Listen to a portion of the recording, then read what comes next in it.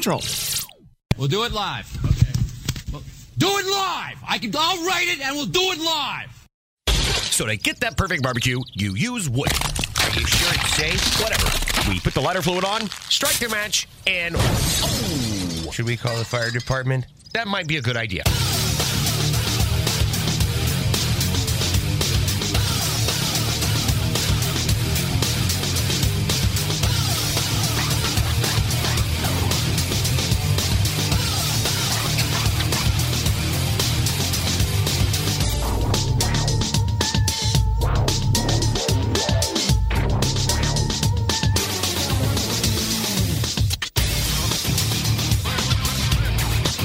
All right. Whoa. Sniper. All right, good evening, and welcome to the Really Big Barbecue Central Show.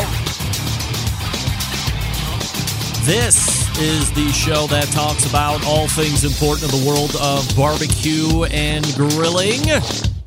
We originate from the Rock and Roll Hall of Fame city of Cleveland, Ohio. It is the barbecue capital of the North Coast. I'm your program host, Greg Rempe. Happy to have you aboard here on your Tuesday. If you should see fit to join in the fun and frivolity of the show this evening via email, this is how you do it.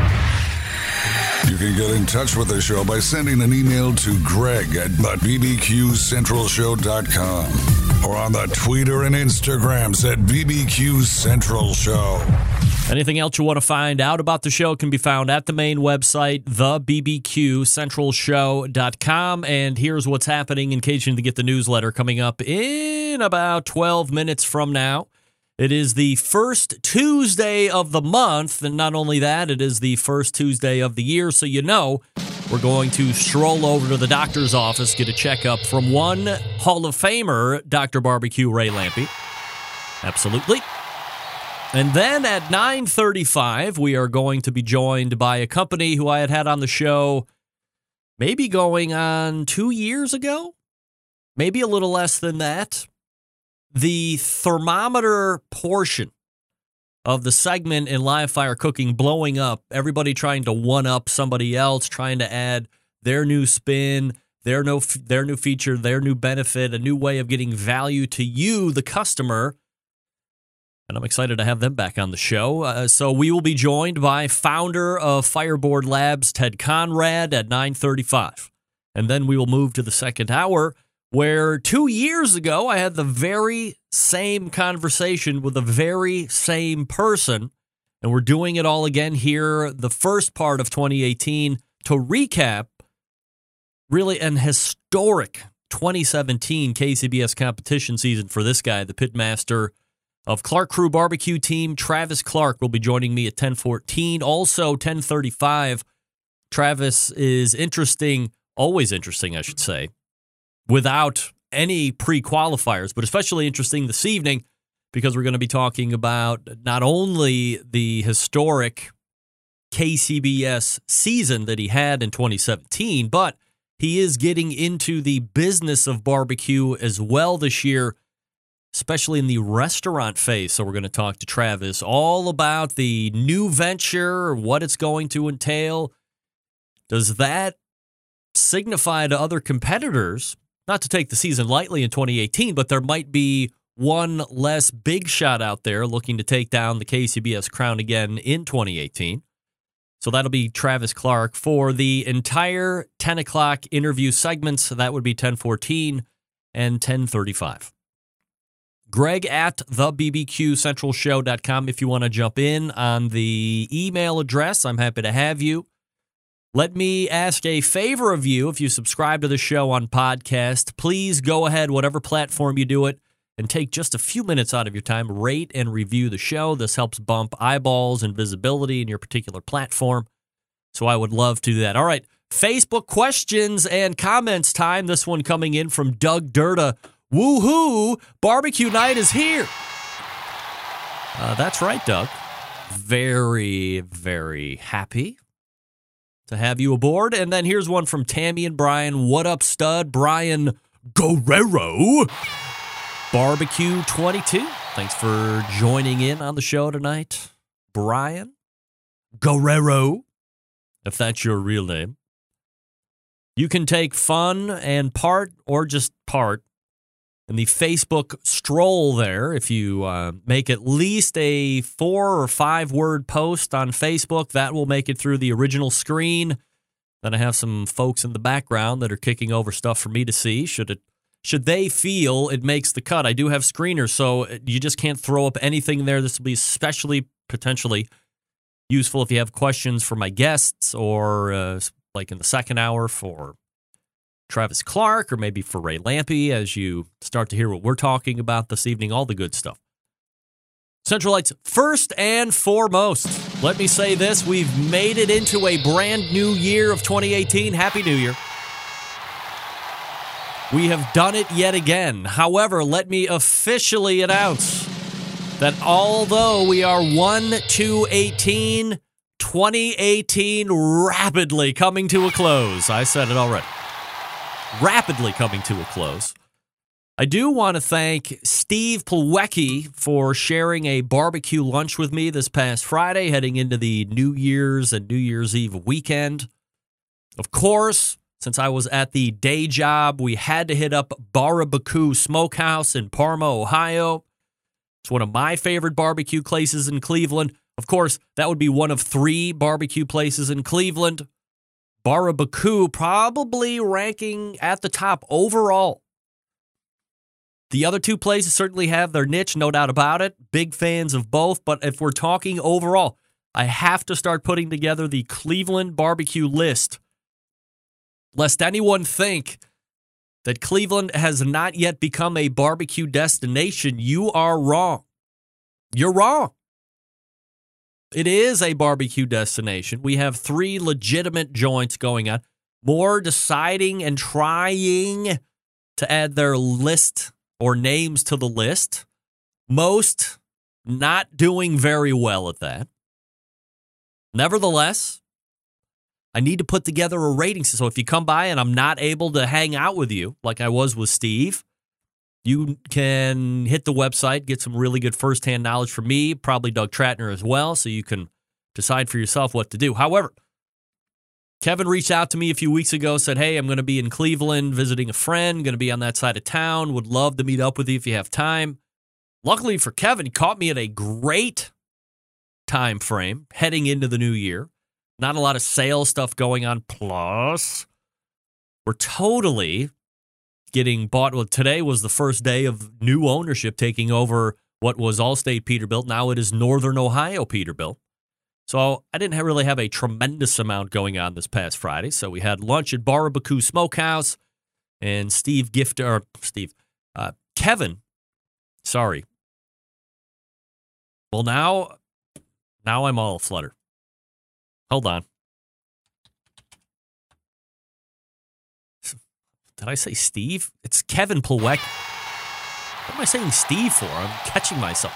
Anyway, Kevin and I met up at Barbecue Smokehouse, and Kevin gifted me Toledo's very own Tony Pacos pickles and peppers and Hungarian hot dogs and the hot dog chili top, but it's not like Skyline chili. Haven't had it yet, but that's going to probably happen this weekend. Got a whole bunch of good stuff. Got a Chipotle sauce. Very, very happy. An extra spicy barbecue sauce. I don't remember the name of that right off the top of my head, but I was just happy to hang out with a listener. So, yes, I will come and hang out if you're going to be around and I have the time, which now we're leading into some busy times with volleyball and all that stuff, but it's only going to be happening over 3 or 4 month time frame. If you're going to be in town, hit me up, man. I mean, I will hang out. I'm happy to do it. I'm eager to do it, believe it or not. So, Kevin, thanks for hanging out. Enjoyed meeting you in person. And once again, I am not a big shot. I do that. And if you don't think that's the case, catch me outside. How about that? Catch me outside. How about that? Right. Catch me outside. How about that? Catch me outside. How about that? It's how did I miss that last year? Catch me outside. How about that? I don't know. How about it? Let's hit Facebook again. Travis Ferguson. Greg, you ever going to come to the Pacific Northwest? Maybe for a Pacific Northwest event. Travis, great question. The odds of me making it to the Pacific Northwest, let me calculate. About 0. Get that big stuff out of here. I said about 0, not totally 0, but about 0. Mostly because, I would go out there if business is to be had.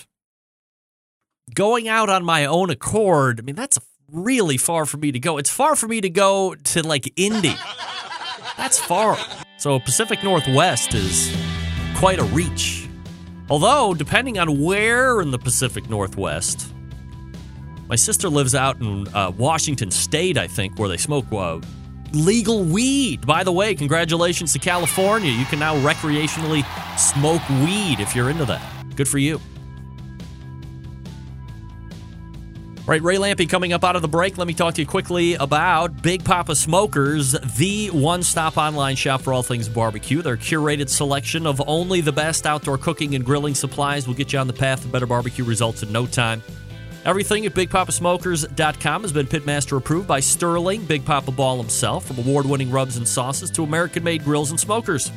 Big Papa Smokers has everything you need to be a better outdoor cook. They also have championship rubs and seasonings. Popular flavors like Sweet Money, Cattle Prod, Cash Cow are proven winners on the competition barbecue circuit and in the backyard. I should know, I use them in my backyard. Big Papa Smokers offers 13 perfectly balanced flavors that will transform ordinary meals into extraordinary.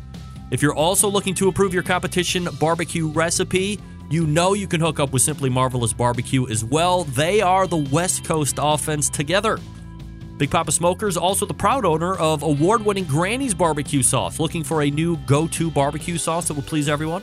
Granny's traditional yet powerful flavors remind us why we fell in love with barbecue in the first place.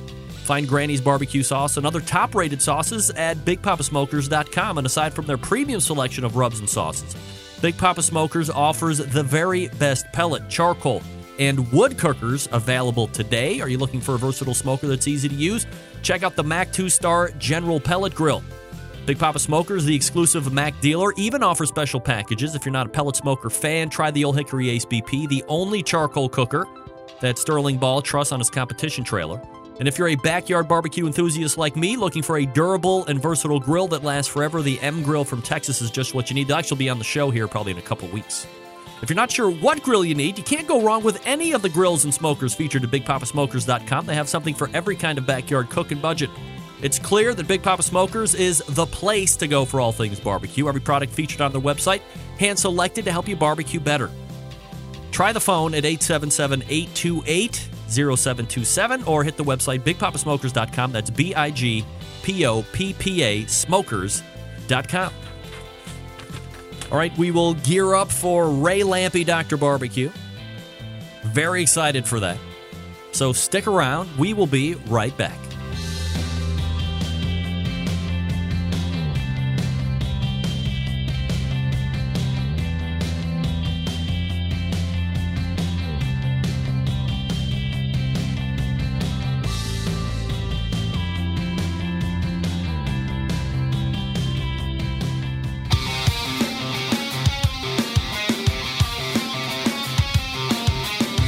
Broadcasting live from the Barbecue Central Show studios in Cleveland, Ohio.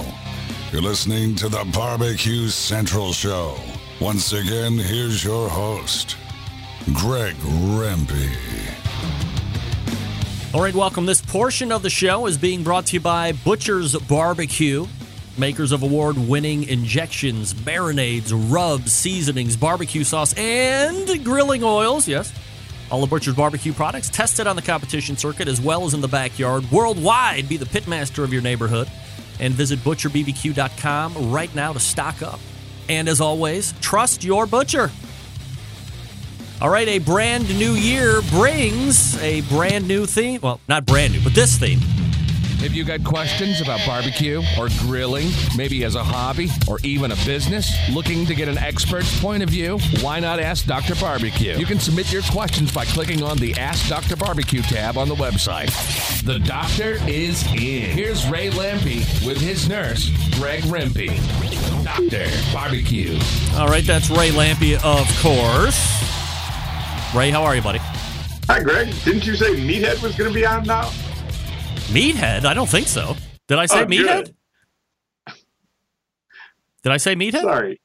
I thought you did, yes. I don't think so. I thought I said... I'm not Meathead. I'm much better looking. Oh, clearly. I mean, there is hardly even competition when it comes to looks between you guys. I mean, one is like a supermodel, the other's Meathead. All right, Ray, first and foremost, Happy New Year to you, my friend. Hopefully you didn't get out of control on your New Year's Eve bender. No, I fell asleep about 11:55. I didn't have one drink. I was watching Mariah Carey, and I couldn't take it anymore. I fell asleep.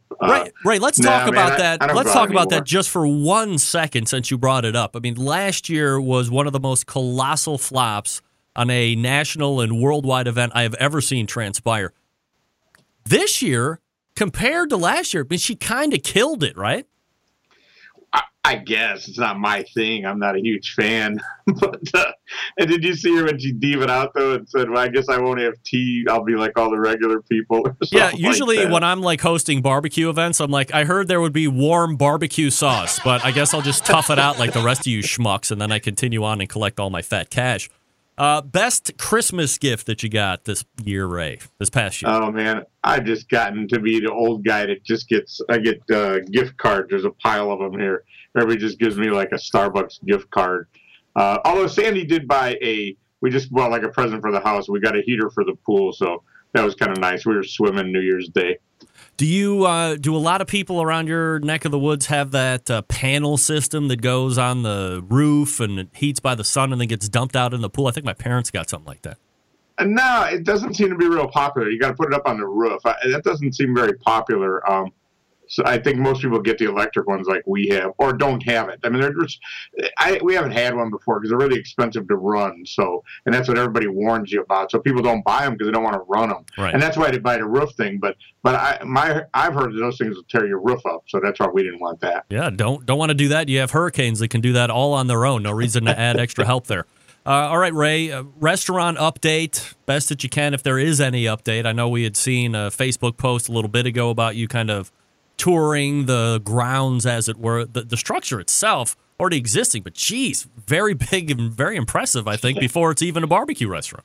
Well, yeah, that's kind of why I did that. I mean, I haven't been over there that much. It's just we've been waiting for permits literally for months. And so finally we've got the permits and we're going forward. And I happen to be over there. So I thought I would do that to show it to people. Because frankly, I get tired of explaining to people that the restaurant's not ready because my God, man, it's got to be a year and a half at least we've been talking about it or longer, probably 2 years. But it's just how it is. It's a huge project. It used to be an office building. They've gutted it. They've trenched out all the floor like that. Unfortunately, now we've got delayed probably another 2 weeks because of Christmas. Because when I did that, it was probably the 20th. And they were done with everything in those trenches. They need to be filled in. First, it needs to be inspected and then filled in. And the guy that day said to us, he goes, I got to be honest, it probably won't happen over Christmas holiday. So there's another 2-week delay. Hopefully it happens today or tomorrow, and then we go on. But, that was an 800 amp panel lay in there. Wow. So once they put the panel in, they put in 800 amps worth of electric. I mean, think about it. This is a huge build out. So it's going along now. It's on schedule if there is such a thing, so hopefully 4 months, but it's just a wild guess at this point. All right, so maybe late spring it's could looking be good. I mean, if you saw it, it's a huge place. It's going to be cool. Oh, yeah, no doubt about it. So is it going to be 2 levels? Yeah, well, half of the building will be 2 levels, and the other half will just be a big high ceiling with 2 giant big-ass fans up there. And then outdoors on that one side will also be 2 levels. The owners, Roger and Suzanne, their primary restaurant, it just happened to be like that. And it's just kind of cool, that balcony with the big high ceiling on the other side. And they really like that. So we had the opportunity to do the same thing here, so we're doing it. Now, we could have easily taken a pass on the gigantic 1,000-foot balcony out on the side and 1,000 feet underneath, but it was just too good of an opportunity to do it. And people like to sit outside. Even, we're always surprised. Personally, I never sit outside unless it's perfect weather. But people sit outside all summer and think nothing of it. So, that was a nice add-on. But my gosh, man, it's a huge restaurant. Ray, do you have a gauge? I'm sure you do, or at least the other side of the ownership does, as far as percentage of tourists it would make sense to me. The people eating outside probably aren't the locals. They're the people that are visiting or in for business. Because you're in a great area as well. Yeah, you'd be surprised. Floridians sit outside, a lot of them in the summer. I don't understand it. They'll get them misters sometimes, but I see people actively sitting outside all the time when it's really miserable hot outside. As far as the overall makeup of our guests, I think we're going to see people from all over the world, honestly, because we're an hour and a half from Orlando. And I get calls a lot from people that are in Orlando looking for somewhere to go eat barbecue. Where's the great barbecue? And they're more than happy. If you're on vacation, you take that hour and a half ride to go to a town you hadn't seen before, you heard was cool. And I think we're going to see people from all over the world. I think it's going to be a lot of fun. Ray Lampe joining me here on the show as he does the first Tuesday of every month, and it's the first time here in 2018. Ray, let's take a gander back at the calendar year of 2017, and we always like to look at lists and trends and all this stuff. So as you look back on the past year, what do you think were some of the biggest trends that maybe you didn't see coming or you kind of heard about and they really took off? And then on the other side of the coin, biggest flops or fizzles out of 2017? Yeah, we talked about this today, so I actually was thinking about it, and I wrote a couple things down. One of the things that really, I think, became a thing this year, maybe it's just me, but I don't get around to a lot of competitions. I went up to that one in Green Bay, and it was so imposing, the equipment. I was talking to somebody, I asked Eddie the other day, and I was saying, I don't know how you could go to a cook-off now and look at it and not think, I need $100,000 to be a legitimate participant. Everybody you see has a big trailer with a big Jambo on it and a big truck to pull it at the very least, and some of the motorhomes and stuff. And that was really, to me, that has really completely turned the corner to when you go to a cook-off, that's what you see. I'm sure there's places around the country where it isn't quite that bad, but it was really intimidating to me. And I think that might be one of the reasons we were talking about it, like the steak cook-off thing is becoming such a big deal, and I think we'll see more of that kind of stuff because it's just, I don't know how you could walk through there and look at that and think, well, I'll just get a pop-up and a couple of Webers, and it's so intimidating. I just think it's really turned that corner. Now, regarding cooking, a couple things that really came to mind is the reverse sear thing. Man, that is everybody's reverse searing everything. I don't know. I'm not necessarily a big fan of it. I know how to cook, and if I have a big fat steak, I know how to cook it properly, and I just, so I haven't even really messed with it. I know a lot of good cooks really swear by it and think it's a great thing. I'm just old school, and I just haven't bothered to try it. But boy, it sure has become a big deal and actively. But I also think it's one of them things. It's just dudes cooking, and they like to make it kind of an engineering project as opposed to I put it on the grill and I cook it, and I feel it. And if it's a big fat steak, I know that I need to move it over to the cooler spot, and I feel it, and I maybe use my temperature, my thermopen, as opposed to this whole engineering project of the reverse sear. And I think dudes like that a lot. Right. But you see some beautifully cooked meat because of it. Could I make the argument that we are now in, I don't know if it's a time frame where whether it's dudes or chicks or dudes dating dudes or chicks dating chicks or your normal dating people of dating people, that people have more of a refined interest in doing all sorts of different culinary stuff. So they are sous videing, and they are, I guess, wanting to know more and more where their meat and pork and chicken is coming from and all this other stuff. So that's just kind of an extension of what you're talking about. They do want to learn to reverse sear, and they do want to do this and that. And it can seem snobby or hipsterish, I guess, to a certain degree. But it's kind of the culture that we might be living in. Yeah, I think you're right. Well, I think the goal is to cook a perfect. And so what's wrong with that? What is, if that works for you and you get your steak cooked perfect every time, then I'm not against it at all. It's just not my thing. I just don't, I guess I shouldn't say that. I should say I just haven't gotten around to it, honestly. I know how to cook a steak, and when everybody else is already doing something, I consider it my job to kind of think of new stuff. And when you're writing a cookbook, you're trying to create things as opposed to doing the same things everybody else is doing. That's why I was never a big fan of a time buffalo turds kind of already had been done. It's funny you mentioned sous vide. That's on my other side of the list of what I think is happening for 2018. Sous vide, I think a whole lot of guys got one for Christmas. You know, I resisted. I almost bought one, and I resisted the urge. But it's sort of the same as the sous videing because you're going to get perfectly cooked meat. You're actually, though, you might see me in an upcoming infomercial for a sous vide machine. Really? They shoot a lot of them here in town in St. Pete and in Clearwater. And they were shooting this one with Mark Gill. I don't know if you know who Mark Gill is, the big burly bald guy that's in all those infomercials. And he's showing you how to use the sous vide.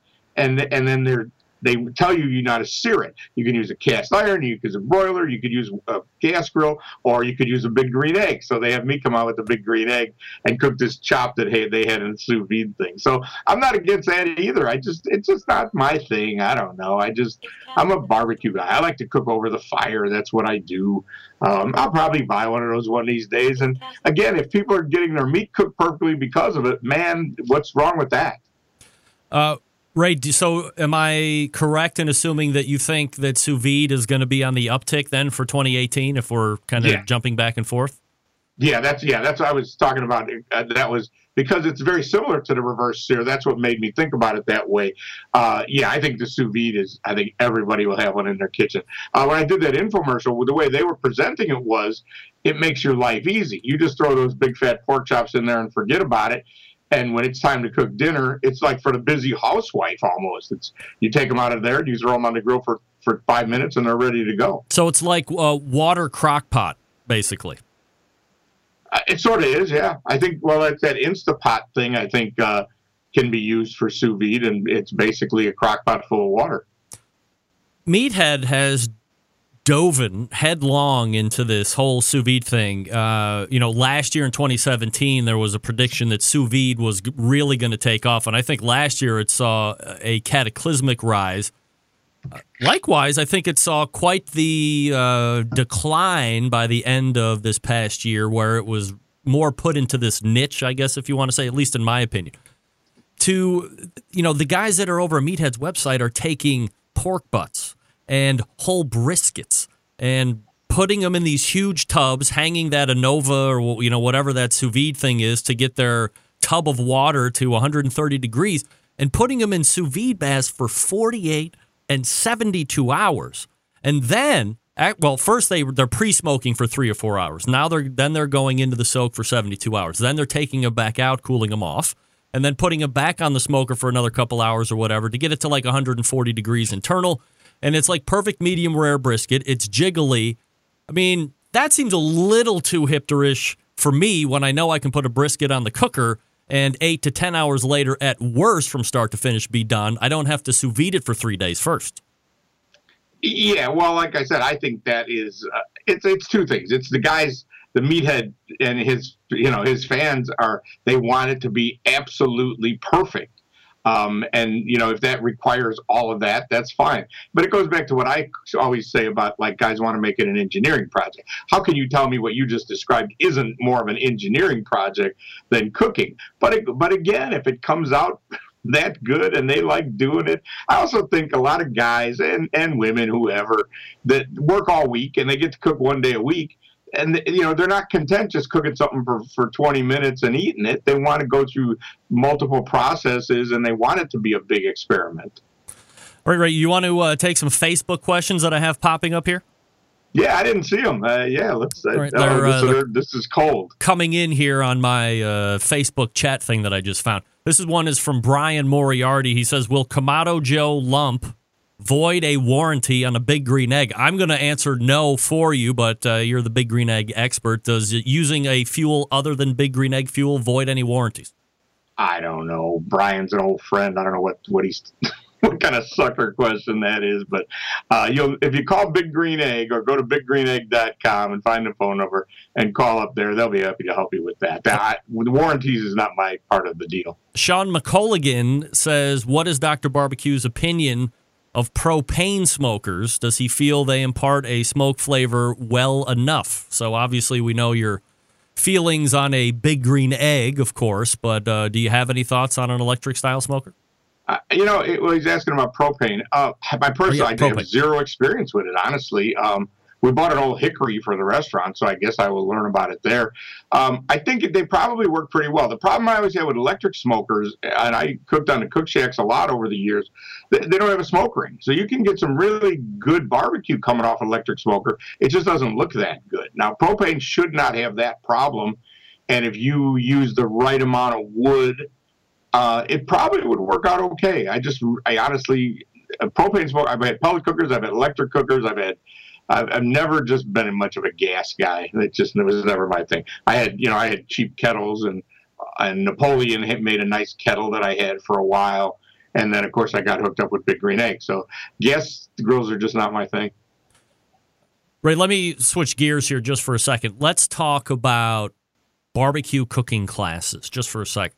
You did these back in the day. You shut down the trucking company. You moved to Florida. You become Dr. Barbecue. You're selling and vending in parking lots. You're also doing barbecue classes. I believe Rod Gray might have taken your class back in the day, and you've inspired him and to grow in barbecue, which you did, of course. Do you think they are more mandatory to take now more than ever? Like if you decided that 2018 was going to be the year that Dr. Barbecue was going to get back after it as it relates to the competition circuit, pride and ego aside, would taking a class be the best thing for you to do? I think so, yeah. I mean, it always was. We used to claim, it's going to take, years and thousands of dollars off your table, that you're going to jump ahead by taking this class. And I still think that's true, especially with the specific things that the guys do. And I do, man. I take them. I mean, I'll tell you, where is it? Right over here. I went to Heath Riles' class last year. Victory Lane, yeah. Yeah, I went last year because he was doing one over in Lakeland at Chad's store. To me, it was just about keeping up with what's going on. Even though I'm not that involved, I am curious. So, yeah, I think the classes are great. The problem is there's so many guys doing them, I wouldn't know which one to take. I get an email once in a while asking me which one to take, and I really don't know. Tuffy over there, I mean, I don't know how you could not have a good time taking Tuffy's class or Myron's. So you might do that. But, there's guys winning more than them out there on the day-to-day circuit. But, yeah, absolutely. I don't think you can go wrong. From a cost perspective, Ray, can a class cost too much? Or from the person giving its perspective, I guess, does a professional athlete's salary free market, like whatever you can get for your class, you should get, and that's that? Well, if they're filling these classes up, I guess, it's supply and demand. So I guess if enough people are signing up, the prices are right. It seems high to me, a lot of them. Heats was actually, I think, only like $300, which is pretty cheap in that world these days. But, I'm certainly not against charging more money if you can get away with it. The only thing I would say to that is it seems to me a lot of these guys, a lot of what they do is overlapping. This isn't, you know what I mean? It's not, I use this rub instead of the other one that guy uses. The processes and the techniques seem to be pretty similar. So, but whatever, I guess it's all good. If you're looking to learn and get involved, if you spend $1,000, seems like a lot of money to me. But you know how much it costs to do a contest or two to learn that stuff. You're going to get, you see a lot of this info on the internet too, but the Golden Bear class brings it all together within the course of a day, and I think it's probably well spent. Ray Lampe is found here once a month, the first Tuesday of the month. Ask Dr. Barbecue is the name of the segment. And 2018, the year of the sous vide cooker, according to Ray Lampe. So we'll mark it down and see what happens in December. Of course, we'll recap then. Ray, always appreciate the time. Once again, Happy New Year, and I look forward to a great year with you again, my friend. Thanks, Rick. Talk to you soon. You got it. There he is, Ray Lampe, Dr. Barbecue. Wow, and we did it this time with, no issues. I knew one of these days we'd pull it off, without a doubt. Ted Conrad coming up from Fireboard. Right after this, I'll talk to you quickly about the Barbecue Guru. Folks, turning the heat up on your barbecue skills this summer, winter, fall, this year. How about that? You're going to need to get your hands on the most advanced ceramic cooker and high-tech barbecue accessory to hit the market. I'm talking about the all-new Monolith Barbecue Edition and the CyberQ Cloud Controller. That's right. They launched them last year, the world's first temperature-controlled ceramic cooker and grill with a built-in power draft fan. It's going to give you the easiest and most successful barbecue experience. These must-have new products will make barbecuing easier than ever before. Your new secret weapon for cooking delicious barbecue each and every time. Yeah. Ready to buy? Sure. Head on over to bbqguru.com and grab them up while they last. If you have any questions about what to order, please call them. Don't guess. Don't make a mistake. Send it all back. They want to answer your questions. 800-288-GURU. That's 800-288-GURU. Or you can visit the website, bbqguru.com. The Barbecue Guru continues to be a breakthrough in barbecue technology. All right. Thanks again to Ray Lampe for joining me last segment. I'm going to ditch that. We look to be okay on the Facebook answers, and we're back with Fireboard right after this. Stick around. We'll be right back.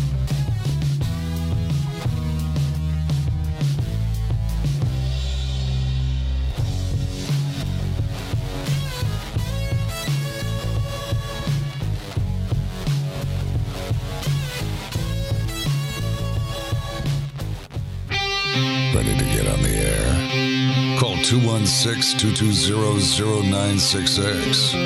Now, let's get back to the LeBron James of barbecue talk. Greg Rempe. All right, welcome back. This portion of the show being brought to you by Smithfield. Champion Pitmasters are winning with Smithfield. You can, too. Commit to cooking with the Smithfield 2018 Committed Cooks program this season. And you get swag just for participating, only a few requirements. Pay a small shipping fee of $25 and be a member of the sport's major sanctioning bodies. Be sure to go back and track first place finishes in pork and ribs to win great prizes through the Walker with Smithfield Incentive Program. I hope to have more information on that shortly. Other than that, you can use the hashtag ShowUsYourSmithfield on Facebook and Instagram to pump up yourself with Smithfield products. Again, that's hashtag ShowUsYourSmithfield. All right. My next guest tonight, really making a mark in the smart/connected wireless thermometer market. The first time we had him on, they were ending a pretty successful Kickstarter campaign. Fast forward to 2017, the innovation still coming along with business stability. Here to catch up on the product and the company is the founder of Fireboard Labs, the company that makes the Fireboard. Ted Conrad joining me here on the show. Ted, how are you, buddy? Hey, Greg, great. Thanks for having us on. Appreciate it. Absolutely. My pleasure, and appreciate you making time. Ted, first and foremost, obviously, Happy New Year to you, and I have some exciting news for the Centralites. 2018 marks the beginning of a new sponsor of the show, that being the great folks at Fireboard. So first, thanks so much for believing in the show and kind of getting what I'm doing here. It's not for everybody, of course. That really means a lot to me personally, and I just got to say, I'm very excited to have you guys on board with the show.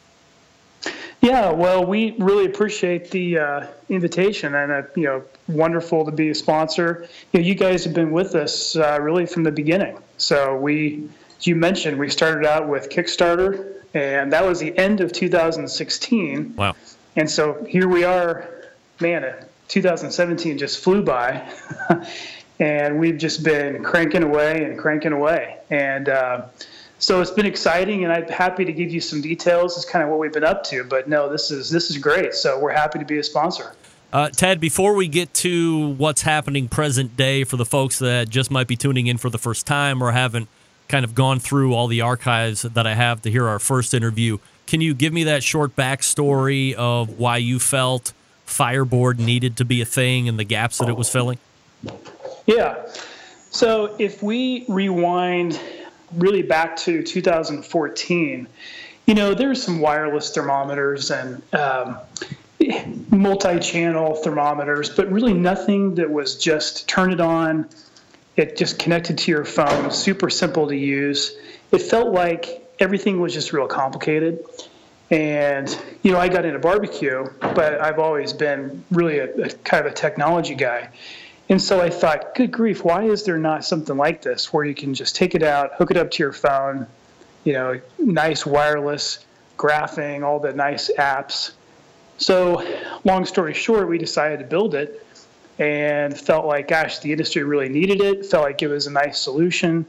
Couldn't find anything like it. So that's kind of where we started. And from there, man, we've had so much great input, especially over the last, 6-7 months, where things have really picked up speed. People are letting us know, hey, let's do this feature. Hey, could you guys do that? So now it's just kind of turn and burn and try to crank out more features as fast as we can. Ted Conrad joining me here on the show from Fireboard. Can we talk a little bit about the Fireboard itself and how it actually works and what it's doing? Sure. Yeah, the quick story, we really like to call it a cloud-connected thermometer. It's Bluetooth and it's wireless. So the really neat thing about Fireboard, when you take it out of the box, and it just connects to your phone almost immediately over Bluetooth. And the advantage to that, you can be anywhere. Maybe you don't have wireless. We've got a lot of guys using it out on the competition scene. So, you're out at the park, you're out at some venue, and there's no wireless access. So it works great over Bluetooth. But then you can connect it to your home Wi-Fi, wherever you are, and then it becomes a cloud-connected thermometer. So you can check this literally from anywhere. We've got guys, fun stories, some probably neat stories with people at their lake house. They're out fishing on the lake and they're able to watch it on their phone. It's pretty neat what you can do as long as you've got data, on your cell phone. Then you can monitor your temperatures from there. So that's really what it is in a nutshell. We've obviously alerts. It's a 6-channel deal, so you've got tons of options for monitoring. We're voice controlled, so we've got Amazon Alexa and Google Home. So that's kind of neat. People have really loved that feature. You can ask, what the temperature is. You can ask how long you've been cooking. We're adding more features for the voice stuff as well. And then something we can talk about later, but we've just added recently new control, so you can actually hook up a fan and just control your traditional charcoal wood stick burners and just lock in a nice steady temperature that way. So that was going to be my kind of point of clarification here. With all the stuff that this thing can do and all the things you can plug into it and all the information you can get, and now it sounds like you can actually turn this into a pit temperature control device to some type of degree here sooner than later. Yeah. Well, we've got it. So believe it or not, every Fireboard that we've sold has an auxiliary port, and we designed it just for that reason. And it's just a firmware upgrade, and literally you can buy the control cable, plug it right in, and you've got a really nice solution for driving a fan. And it works great. It's just really steady. Plug that thing in. And then the nice thing is, it's cloud connected. So you're on your phone, and maybe you realize, hey, look, stuff isn't moving along like I want it to. I want to bump it up from 225 to 250. It's just as easy as pulling out your phone. So it's all integrated with our app and works really well. All right, Ted, so let me dig in a little bit more because I do have a 36-inch Lang offset, courtesy of Ben Lang. So traditionally, you see pit temperature control devices on cabinet-style smokers, on bullet-style smokers, not necessarily on offset cookers because you have a live fire burning into that firebox, obviously, that's feeding heat and smoke into the main cooking chamber. So how would you install, if I had the Fireboard and I wanted to use it as a pit temperature control device on the Lang, how would I install it on my pinwheel dampers on the firebox? Yeah. Well, and we tell people there is a little bit more art than science here. Luckily, the barbecue crowd, we're all really creative, right? People like to build things. People like to modify things. People like to play with things. So it's kind of room there for people, I think, to experiment, and you kind of have to figure out what fan. There's tons of fans out there, by the way. Our drive solution will drive most 12-volt fans. So, people may find one that works well for them. We actually had a guy, believe it or not, he bought a really large fan, and he's got an offset smoker, but he rigged it up and it works great. And there are some adapters. So you can visit fireboard.com. and there's support up there on our website, and we kind of have links to different adapters. But there's adapters for ball valves. Then you get you can move up or move down in pipe size. There's different, of course, a lot of guys with a green egg or a Primo. I mean, you can easily have adapters that enlarge that fitting for the vent. So there's tons of ways to make it work. You just kind of have to get creative with how that fits in there. So as that fan is doing its thing, keeping the cold stoke and that temperature kind of in that sweet spot, are you also then getting that graphed through the Fireboard parameters and printouts and all that stuff, aside from the various internal temperatures? Oh, yeah. Yep. It's great because our app, now you have another tab on the app where you can see, in addition to all the same temperature monitoring stuff we've always had, now there's an additional section where you can see the fan speed. And, of course, that's over your entire session. So, I mean, you can see over time where the fan's slowly kind of ramped up. You can even start to get a feel for, when you're kind of running low on fuel, if the fan starts kicking up there. So you can see that whole graph. You can see your set point. And you can use any of the 6 channels. You can assign any of those 6 channels to be your control temperature or your control channel. And that basically uses that channel, and it tries to use that temperature and maintain that nice, steady, even temperature right there on that channel. Ted Conrad joining me here on the show. We're talking about the Fireboard, some latest and greatest things that they've done with this. A little bit of research, and you had just talked about it, shows that the Fireboard does have that Alexa and Google Home compatibility. How have you developed those skills for each platform? Like, how easy of a task is that? Or not? Well, it's actually not. It's not too hard. We have a standard API, and a lot of the technology guys that are listening, there's APIs for everything.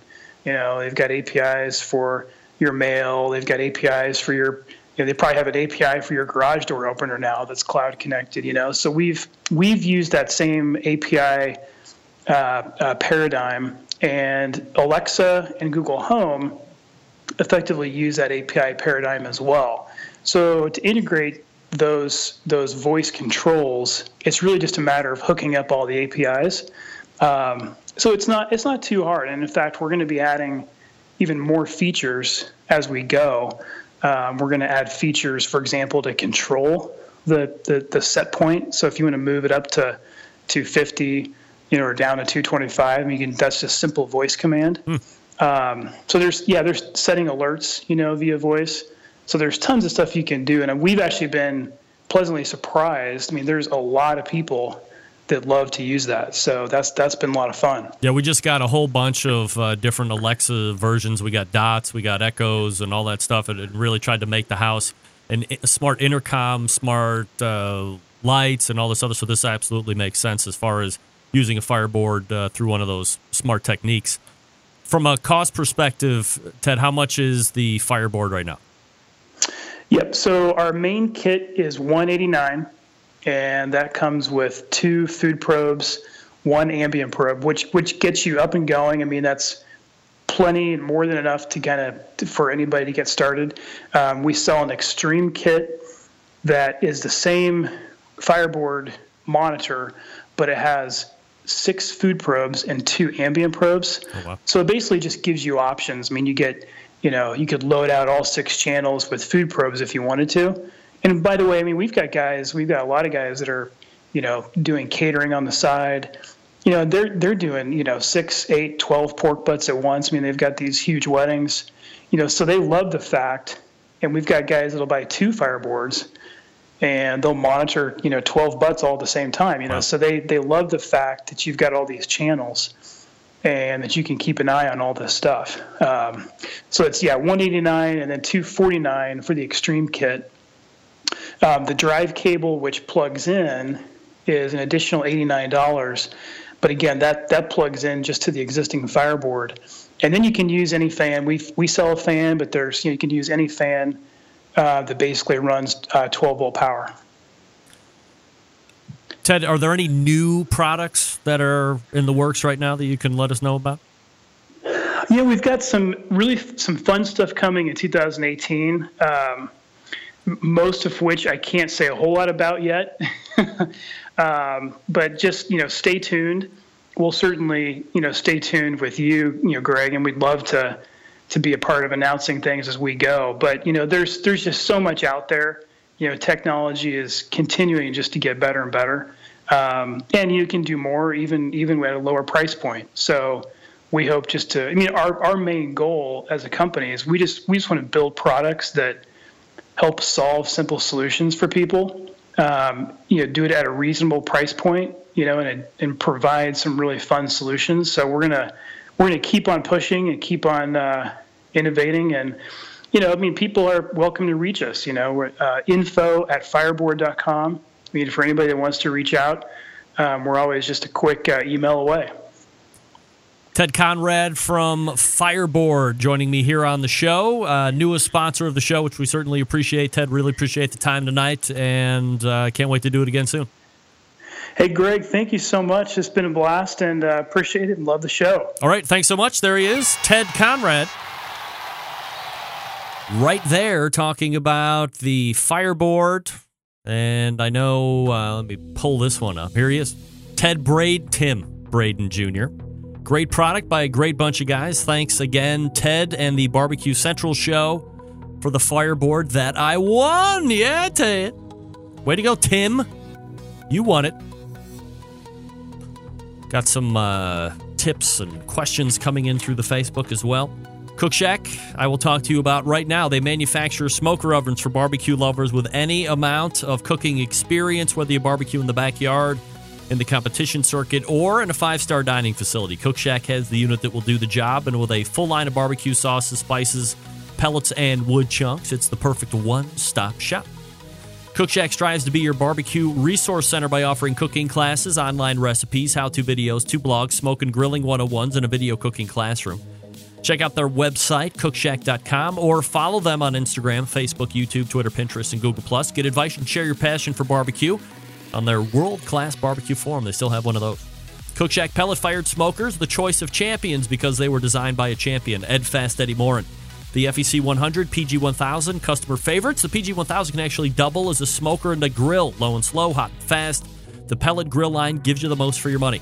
Cook Shack residential electric smokers are the #1 smoker in the industry. High quality means high durability and versatility. Anything you can cook in your oven, you can make in a Cook Shack. Passion and dedication drives Cook Shack's manufacturing, with quality always being at the forefront. Get the best in barbecue since 1962. Call 800-423-0698. That's 800-423-0698. Or visit the website at cookshack.com. All right, when we come back, we'll hit up some Facebook stuff, look at some YouTube stuff, and answer any and all questions before we move to the second hour. You're listening and watching the Barbecue Central show right here on the Barbecue Central Network. Stick around. Be right back.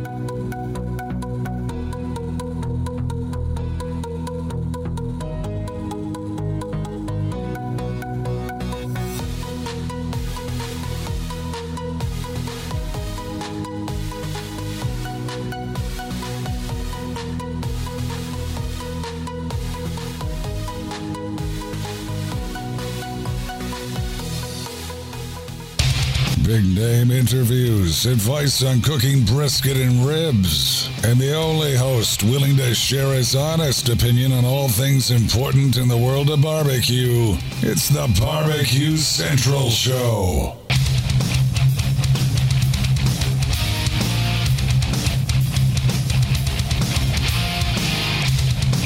All right, thanks again to Ted Conrad from Fireboard, newest sponsor of the show. I had like 3 or 4 questions up there on the Facebook behind-the-scenes chat that totally went away. What the hell? John Dawson weighing in on the YouTube chat. Greg needs to pick one platform. No, I don't. I can go to any and all platforms. The more, the better. Some people like YouTube. Some people like Facebook. Some people just like to listen to the live audio stream. Why not? Tyler Richards weighing in. Well, I'm excited to be able to catch it live. Love the podcast, Backyard Grinder, learning a lot from the pros that you interview, Greg. Tyler, thank you for tuning in live this evening. Have you made a New Year's resolution to watch the show live? Does anybody do New Year's resolutions? Here we go. Here we go.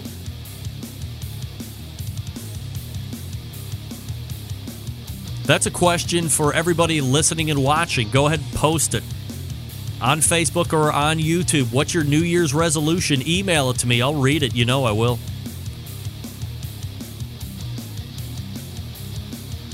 Getting some questions about what's the website for Fireboard. Do a quick Google search, fireboard.com. You can do it. I know you can.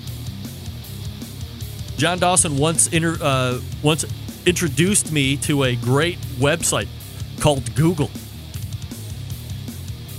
I use it now almost every single day to find stuff out. I'm not even kidding. It's the best.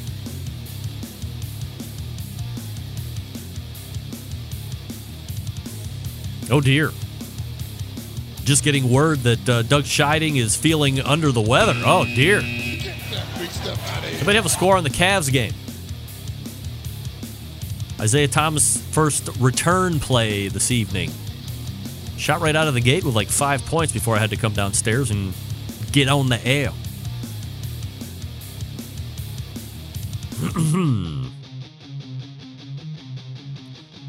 I'm hoping that by this time next week, we will also be able to introduce yet another brand new sponsor. Could be in a fairly large fashion. A name you've heard of. A name you would be very familiar with, I would say. Again, for the newest sponsor of the show that we just interviewed, Ted Conrad and the folks over at Fireboard, fireboard.com is the web address, fireboard.com. You can also call 816-945-2232 if you have questions. I'm sure a lot of you that have the Fireboard and might be thinking about some type of a fan device just got your interest piqued, P-I-Q-U-E-D. John Dawson weighing in. New Year's resolution, ditch chat, go back to Simple Radio. Get out of here, do it. Just listen, baby. That's all I care about. Remember, the smallest portions of this vast audience tune in live. For whatever reason. They don't want to see the potential train wreck that could happen right before their very eyes. They'd rather potentially hear it on a Wednesday, Thursday, or Friday, or whatever, but that's why I constantly say I love the live show audience the best and most. The most bestest. And if you don't think that that's true, catch me outside. How about that? Catch me outside. How about that? You got to Google that. If you think this one is good, We'll do it live. Okay. which is great, by the way. Do it live. I'll write it and we'll do it live. This one is even better. Catch me outside. How about that? Oh my God, you got to check that one out. How did I miss that? I know I said it earlier, but the whole year of 2017, and I totally missed Catch Me Outside. How about that? Cavs winning or won 127-110. That's good news. Catch Me Outside. How about that? Catch me outside. How about that? That's what John Dawson just said as he goes back to Simple Radio. I get it, John. Catch Me Outside. How about that? I know. I think that was a Dr. Phil thing, if I'm not mistaken. I was watching the end of the year coming to a close on one of those handy-dandy shows. That's got to be like the worst, is hosting a New Year's Eve show on television. It's the worst. Unless you're a Howard Stern fan and you were watching Fox, Steve Harvey, I guess, was officiating the Maria Menounos wedding to the guy that he was marrying, and her now husband started reciting, and if you're not a Howard Stern fan and have no history of that show, it's not going to mean anything to you. But in his vows, started reciting the Gary Love tape.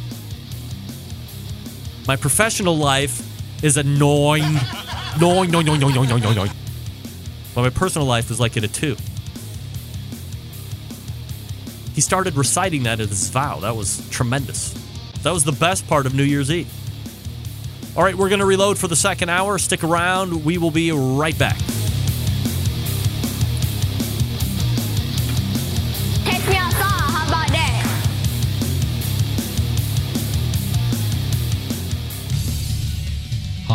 is Scott Greenya from Fairfax, Vermont, also known as Scotty DQ, and you're listening to the Barbecue Central Show.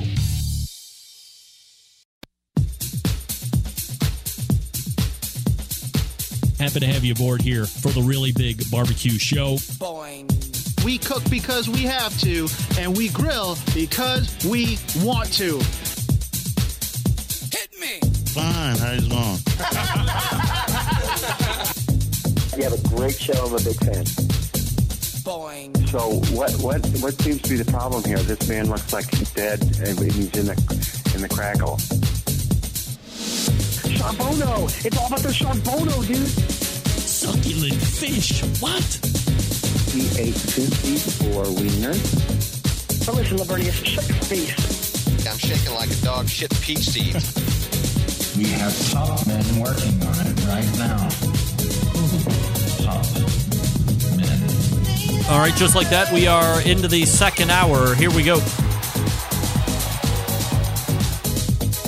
Folks, congratulations. You have somehow found your way into the second hour of the Barbecue Central Show. If you're getting this on podcast, I can't congratulate you. You did it on purpose. You've successfully made it into the second hour of the podcast, so congratulations to you. How about that?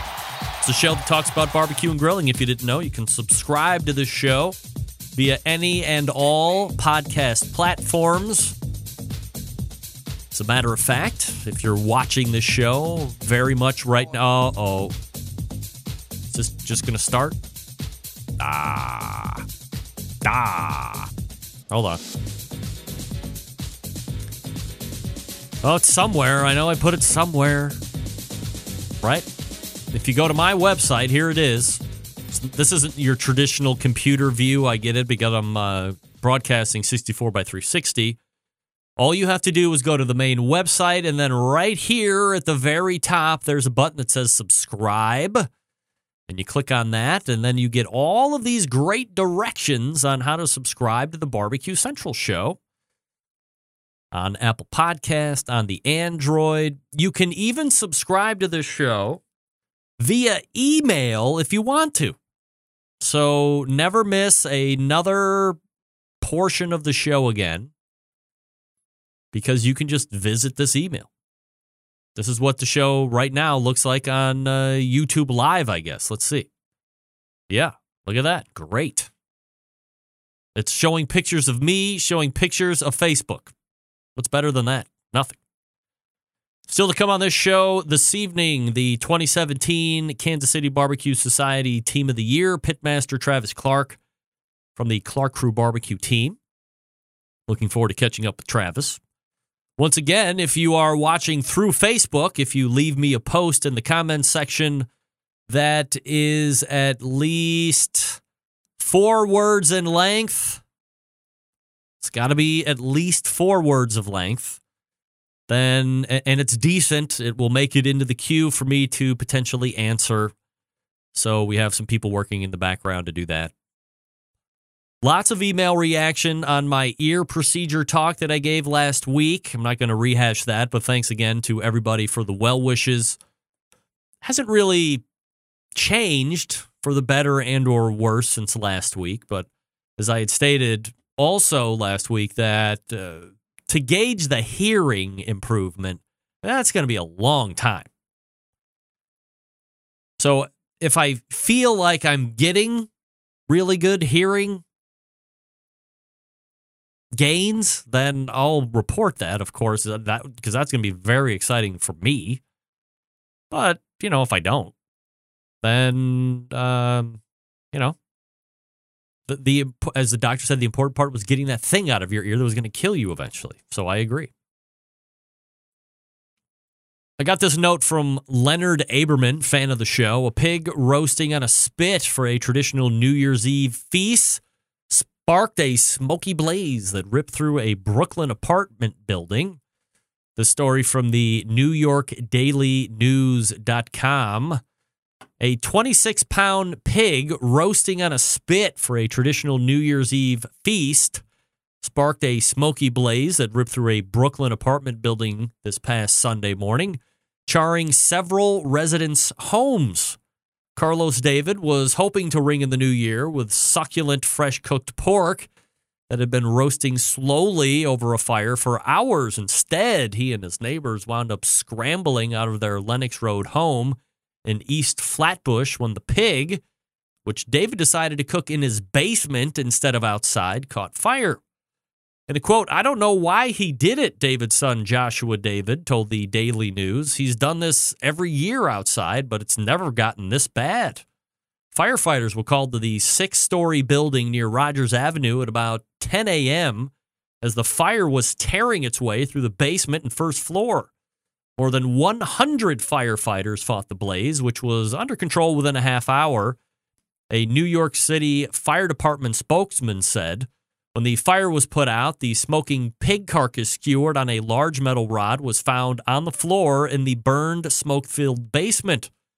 Neighbors theorized that the pork lover decided to roast inside. Why? Why did he decide? Because of the bone-chilling temperatures gripping the city as 2017 rapidly came to a close. Get that big stuff out of here. Right. It was probably warmer by the fire indoors.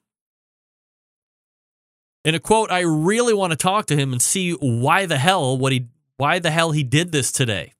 He messed up, but he's a good guy." No injuries were reported, but a handful of residents had their homes turned into waterlogged smokehouses. Charles Cameron, 74, spent his Sunday afternoon trying to blow the smoke smell out of his apartment with an industrial fan. His back bedroom was left completely charred. Plywood boards covered the broken windows to keep out the cold. "My bedroom was destroyed," said the senior, who's lived in the building for 30 years. "I can't sleep there. I'm going to have to sleep in my living room." Folks, here's the deal. No matter what, you cannot have live charcoal fires indoors, whether it's in your basement or not, whether it's in the grips of frigid cold temperatures or not. Even if you do it every year, I've cooked a lot of New Year's Day and New Year's Eves outside. Guess what? I wasn't going to be cooking outside this past weekend because it's freaking cold, bro. And no, it doesn't make you more or less of a man if you do or do not cook outside when it's really cold. If I really wanted to make something outdoors, I would have. But that pork belly just wasn't like, you better make me or else. I can make it like in a day or two. I can make it Friday when it's going to be a balmy 32 degrees. I mean, just don't spit roast the pig indoors. It's beyond, it's usually I'm telling you about people in England, by the way, no offense to the people in England, about people in England who are bringing their charcoal grills out of their garden areas and they put them in their homes for some reason and burn them for heat. Meanwhile, you're giving yourself carbon monoxide poisoning at an alarming rate. Typically, I'm also reporting that people have died in the house because of it. So don't do that, no matter what. All right, let's go to a Facebook question here or comment. Lance Owens loved the show. Hope to see you guys promoting something in Hawaii someday. Maybe the Kona Coffee Festival. They have a barbecue contest for the best Kona rubs. Maybe fun. Not only would it may be fun, I have a feeling it would be large amounts of fun. Except there's probably a greater chance that I end up in the Pacific Northwest than I do Hawaii. That's far. I would love to go, by the way. I always hear about how expensive Hawaii is. Is it, Lance, is that expensive out there? I think it is. To live, maybe to visit too, I guess. But it's just not near anything. Everything's got to get shipped in, right? Thanks to Leonard Aberman for the pig roasting story. Hey, well, I got about a minute and a half left. Let me remind you, this Friday, I will be releasing what will be a weekly offering entitled The Best Moments of the Barbecue Central Show in 10 minutes or less in the Barbecue Central Show podcast feed. So, as I had just stated a few moments ago, or as I just showed you a few moments ago, if you do not currently subscribe to the show via podcast in any form, you will need to hit the website to get it. Subscribing via podcast, the easiest way to get it going forward, of course, because once you subscribe on the podcast, all you have to do is wait for new things to be released in the feed. That's why, like every Wednesday morning when you wake up, you see that little alert on your iPhone or on your Google Android platform device stating that there's a new Barbecue Central show. So same thing if you subscribe right now, when a new The Best Moments of the Barbecue Central show in 10 minutes or less shows up every Friday, you'll just get that alert and you can start listening. Now, alternatively, if you don't have an interest in podcasting for whatever reason, you can come to the main website, thebbqcentralshow.com, every Friday, and the post will be right there on the homepage, or it'll be right there on the main page of my website. So it's not totally reliant on you subscribing to podcasts. You can get the posts on the website, but you will have to come to the website in order to do that. If that's convenient for you, that's fine. I don't care how you get it as long as you listen to it. And I'll be looking for your feedback. John Solberg putting that together, by the way. So looking forward to John Solberg and the launch of this Friday. It's going to be great. All right, let me talk to you quickly about the Pit Barrel Cooker. Did you get a new Pit Barrel Cooker for Christmas this year, this holiday season? A lot of you did. A lot of you sending me emails over the last couple of weeks saying, hey, I got a Pit Barrel Cooker or a Pit Barrel Junior. You're right. I couldn't be more happy with it. This thing cooks a lot of food. It's so easy to use. I use briquettes, or I use lump charcoal like you said you did one time, blah, blah. It doesn't matter. Any way you use it, it's going to work out really good. It's a very versatile cooker. Thanks to its revolutionary design that goes beyond traditional convection, the hook and hang method places the food in the center of the heat, acting like a stationary rotisserie. It's got that really nice porcelain-coated finish, so it's going to stand up in any weather type of condition. It's extremely portable, especially the Pit Barrel Junior. Fits in the back of most trucks, vans, and SUVs. Basically, it's just ready to go wherever you are. And, of course, all barbecue lovers, whether they know it or not, love the accessories. How about a great grill cover for your pit barrel? They got those. How about skewers in a couple different sizes? They got those. How about a really cool coffee mug that looks like a pit barrel cooker? They got those too. And beer koozies. Rubs, yes. Really cool stainless steel shakers, yes. Everything they sell ships for free in the lower 48 continental states. No promo code, no coupon code needed. $299 for the flagship Pit Barrel Cooker. Doesn't get any better than that. Just a little bit less for the Pit Barrel Junior. And once again, the capacity here is just beyond compare. Amazing Ribs constantly singing the praises. Go check them out for their ratings, which, by the way, is the highest rating. That's the Gold Star division. Head on over to pitbarrelcooker.com, see what everybody's talking about. Be sure to check out their full collection of short how-to videos, then pick up one or two for yourself, or a regular and a junior. You'll thank me later. If you have any questions, contact them through this number, 502-228-1222, and yes, they'll actually talk to you. Kevin Plawecki said, hey, I called Pit Barrel Cooker 2 weeks ago when he got his new Pit Barrel Cooker. Guess who answered the phone? Noah Glanville. True story. Ask Kevin. All right, we're back with Travis Clark to close out the second hour. So 2 segments coming up. Stick around. Be right back.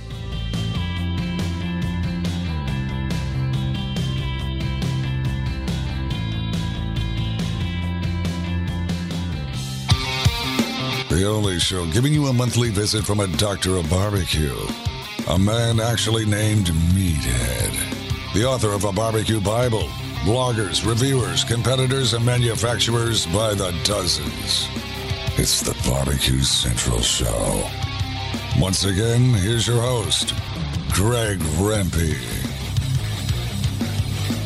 Welcome back. This portion of the show is being brought to you by CookinPellets.com. Oh, yeah, Cookin' Pellets. #1 source for quality wood pellets for all of your pellet-driven cookers. Visit cookandpellets.com for more information or to purchase. You can also visit amazon.com to purchase as well. And don't forget, they have tremendous flavors. What was that one that Chris Becker was telling us about? Like Applejack Shine wood pellets or something like that? Come on. Again, that website, cookandpellets.com. That's cookandpellets.com. My guest in the second hour, the newly minted 2017 KCBS Team of the Year, finished 5th overall a year ago, won the KCBS Team of the Year in 2015, so not a bad 3-year stretch for sure. He's also getting into the business of barbecue, more specifically the restaurant business of barbecue in 2018. Here to recap the historic season and also talk some restaurant talk as well is the pitmaster of the Clark Crew Barbecue team, Travis Clark, joining me. Trav pulling double duty here this evening. Trav, how are you, buddy? Man, I'm doing good. How are you? I'm doing absolutely fabulous, Travis. Appreciate you making time this evening. And, I guess first things first, Travis, Happy New Year to you, obviously, and the family. Did you do anything special for New Year's? Is that your kind of a party? Not really. We just hung out here at the house with the kids and watched movies and ate lots of, anything from Little Smoky to cheese and crackers and just everything. Just kind of hung out with the kids and watched movies here. Did you happen to see Mariah Carey? I did not. Oh, well, that blows my whole question. If it was a good job or should she get out of town? Do you have a thought anyway? I didn't even see anything about it. I don't ever watch those countdown shows or anything. Travis, I could watch some Die Hard and be happier. There you go. Welcome to the party, pal. Travis Clark joining me here on the show. So can we do a very elementary thing here, Travis, for the folks who might be tuning in for the first time or might not really have a working knowledge of competition barbecue, and specifically Kansas City Barbecue Society competition barbecue? How is the Team of the Year calculated? Can you kind of quickly break that whole thing down for us? Yeah, you cook as many contests as you want. KCBS, for the Team of the Year, they take your 10 best scores, and they calculate that down. We all try to thrive for that max point contest, which what that means is if you cook a 35 team or more, you get 250 points for winning a category or a contest, and then you get 1 point up to 35 points max. So a total of 285 would be max point for the highest score you can get. If they take your 10 best, if you have 10 grand championships, and their max point, you get a perfect score. And that's the way it is. And so you don't have to cook 10 contests to really be in the running. If you win all 10, obviously the more you cook, the better odds you have, but that's pretty much the gist of it. So if you're cooking, we'll get into all your numbers here in a second, but so let's say you cooked 10 contests, you win every contest, you immediately max out in points if it's 35 or more? Yeah, if they're 35, if you cooked 10 contests and you won and they all had 35 teams, then yes, you would all be max point. So which until this year, that had never been done. So could you, we're going to get to that, but it's a good way to kind of go into that here. When you max out, can you then tie? Or now there's tiebreakers that are built in, so if like 10 teams maxed out? Yeah, no, the way KCBS does it, which is good. There'd been some different talk about changing that. The way they do it, you look at your 10, your top 10. If there should be a tiebreaker, then you would move to your 11th contest and the other person's 11th contest. If there's still one, you would move to 12. The only time that's happened in recent years was with True Bud and True Bud and Donnie Bray, Warren County Pork Choppers. Mm-hmm. Those guys, I think they had to go to like 12 contests to decide their tiebreaker. They ended up the season, if you looked at points, they had the same points, but it had to go to their tiebreaker to do that. And I think it had to be kind of looked at because it had never came to a tie before, and they had to look that up. But how it is now, you go to like your 11th contest, then your 12th contest, and 13th or 14th until there isn't a tiebreaker anymore. So you could actually wind up with the same amount of points, and that's the funny thing. You just don't see what that person has for their next set of points. You really have to look into it and see. Travis Clark from Clark Crew Barbecue joining me here on the show. Travis, I've stated on this show, especially over the past number of months, that the season you and the team put together, not only one for the ages, as they say, but the best one that has been put together in the history of KCBS competition barbecue. Do you see it that way as well? You know, I don't know if it's the best one, but I do feel that it's damn sure one of the best ones. You know, I think Darren's run he had, winning the Royal and winning the Jack and stuff in the same year, that's pretty special. He had a hell of a run there too, so I think there's a lot of times you go back and look at it, just KCBS alone, I do think it's probably one of the best seasons ever.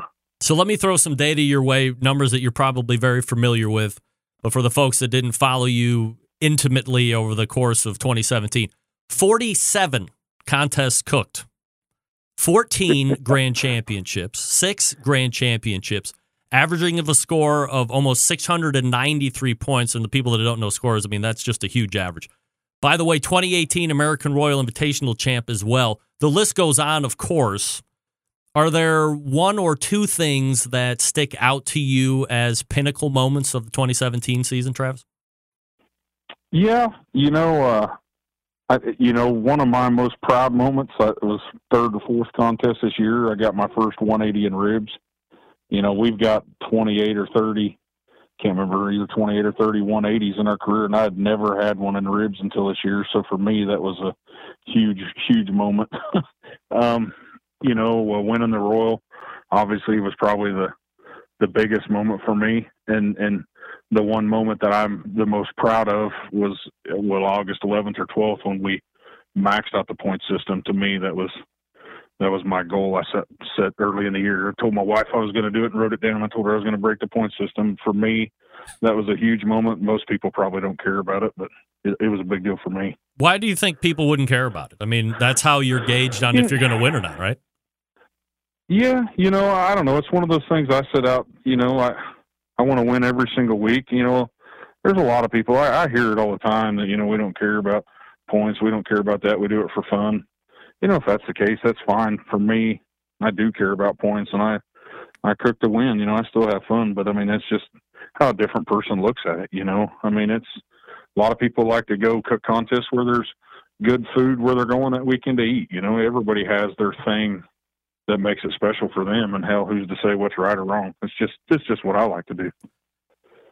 Travis, let's look at the individual meat categories. From the beginning of this show, back when it was just a pre-recorded podcast that I uploaded 20 minutes once a week, talking with the pitmasters all the way back in 2006 or so, up until present day, everybody talks about consistency. So let's look at your meats, which, by the way, almost proved to be a definition of consistency all on their own. Chicken, 5th place overall for Team of the Year rating in the chicken category. Did you find something new with chicken? Did you follow a certain approach with chicken each and every time to keep you in that top 5? I kind of changed my cooking technique a little bit this year as far as like my wrapping, foil in my pan. I kind of changed up that technique a little and kind of started running a little bit of a different temperature. I don't cook it quite as tender as I used to. And I think I kind of reeled it back in. It was kind of slipping from me last year. It was the meat I really needed to work on. So I think we're on the right path of getting it back up there. You had mentioned a couple minutes ago that you were very pleased with the fact that you got your first 180 in ribs at a contest. Not only was the contest good, the category was good. Nobody was better than you in ribs this year. So aside from getting that 180, what does it mean to finish atop the ribs category? That means a lot to me. We've been the best rib team for 3 years now, or almost probably 4 if I did the math on it. I know for 3 years we've been their best rib team for 3 years. I just never could close the deal. I've been second, I've been kind of all over there, and I've been first in ribs several times up until September, October, and let it slip. And so to finally close the deal on that is a big deal to me. That's one of those things. That is I've never won a category in KCBS for Team of the Year in categories. I've been second, I've been third, but I've never won a category. So it was definitely a big deal to me, and I wanted to get that jacket, they started that. So it's been a goal of mine for sure. Keeping with that consistency, pork, 5th place. So another huge accomplishment. And let me ask you what is obvious, an obvious question, but one that I'm interested in your thoughts on. You're 1st overall in pork ribs, 5th overall in pork. How do pork and ribs differ? Like, why can't you be 1st in pork and ribs? Well, I don't think anybody other than Tim or Brad could be 1st in pork the way they were killing it this year. And them guys, they won every other single weekend they were cooking. Yeah.